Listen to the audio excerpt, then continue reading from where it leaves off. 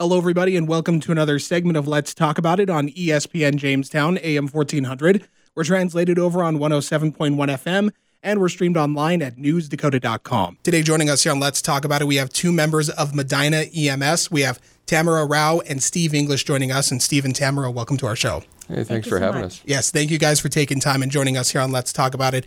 A very important topic that we need to go over today and cover. Of course, Medina EMS, very important not only to the community of Medina, but of course, the surrounding area. And right now, you guys are on here today to tell us about the need for volunteers in order to keep this service going and maintain the service.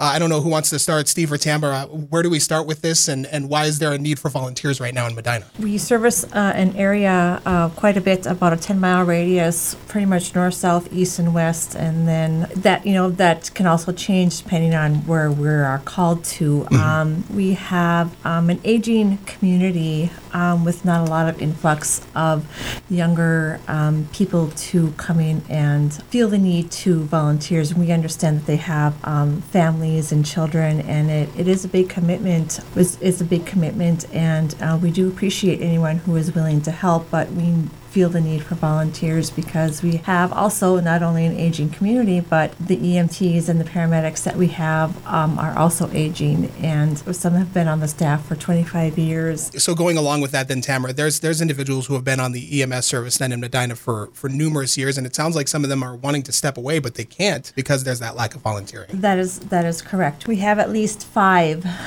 between paramedics, EMTs, and first responders that would be in the age to want to retire, and about 7 that would be left. Mm-hmm. And we have 3. We are fortunate enough to have 3 paramedics, 5, possibly 6 EMTs, and 6 EMRs. But then again, not everybody is, because of people working different shifts, daytime hours. The daytime hours are the hardest to cover because people work outside the home. I myself work 2 to 3 days a week, so that is where we are struggling. That's where it's at right now. Again, Tamara Rau and Steve English joining us right now on Let's Talk About It with Medina EMS.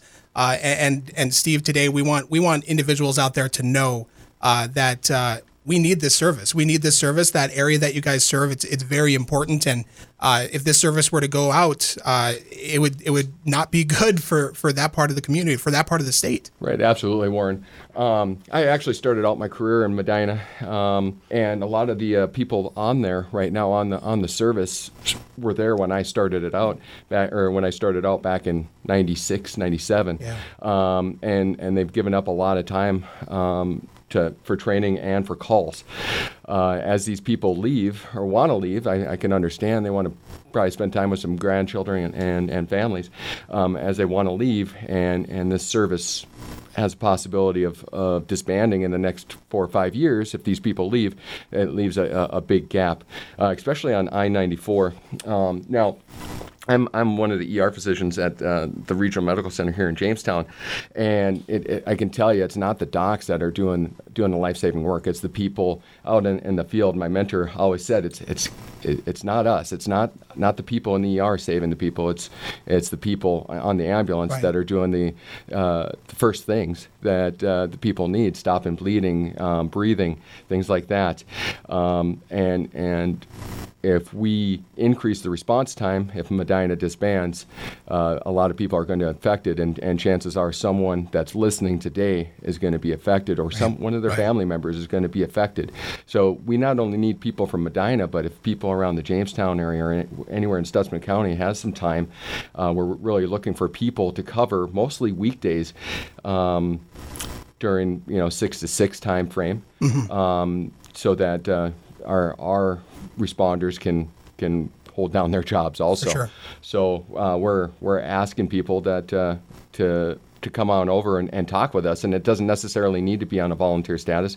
This has a chance of being a part-time job where people are definitely getting paid for this type of stuff. So you can start a career maybe like I did. If you want to go into fire and EMS, this might be a chance to start that. A good start, absolutely. Steve English, Tamara Rau joining us right now, and Let's Talk About It. And Steve, you already kind of pointed out to it a little bit. It comes down to minutes sometimes, and if you increase that time that it takes for an EMS service to get to the scene of an accident. With Medina, there's that hole there. So then you're having somebody from Jamestown, maybe even Bismarck, trying to get to these locations, and sometimes the minutes could be that thing between life and death. Absolutely, and I want you to put yourself into that. Think about it yourself. You're upside down in a car, windows busted out, and it's 30 below.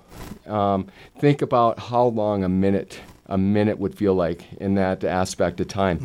And, now you're adding on 15, 20, maybe 30 minutes response time.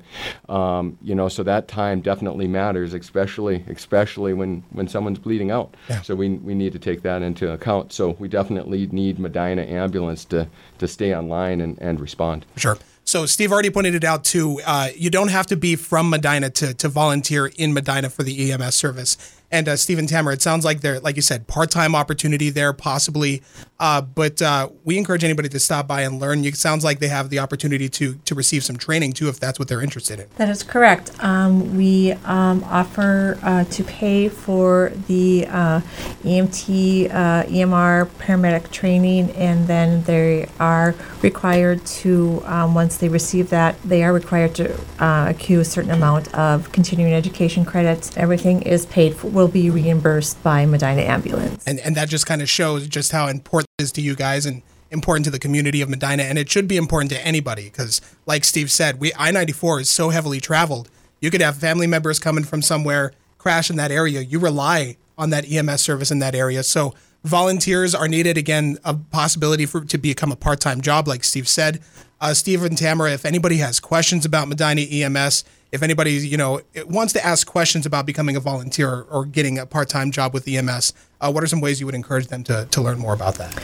We do have a Facebook page, Medina Ambulance.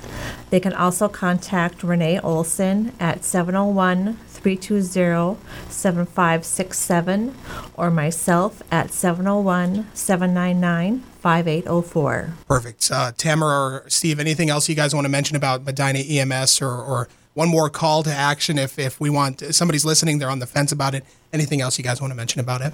I just want to say anyone can do this, and the resources are out there, the classes are out there, and even when you get done with the class, you're not alone. We're going to make you a good EMT and hopefully eventually a paramedic. We have the resources. We have great people in Medina Ambulance have been doing this for quite a few years, and they're great teachers. A few of them have taught me, and we'll make you a really good responder. And it's like you said, possibility for a career out of it. Somebody could find that they love it, want to do that for the rest of their life, which would be fantastic. Absolutely.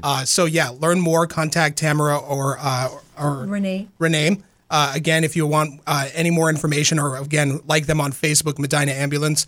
Steve and Tamara, thank you guys so much for joining us today. Thank you so much. I appreciate it. Thank you.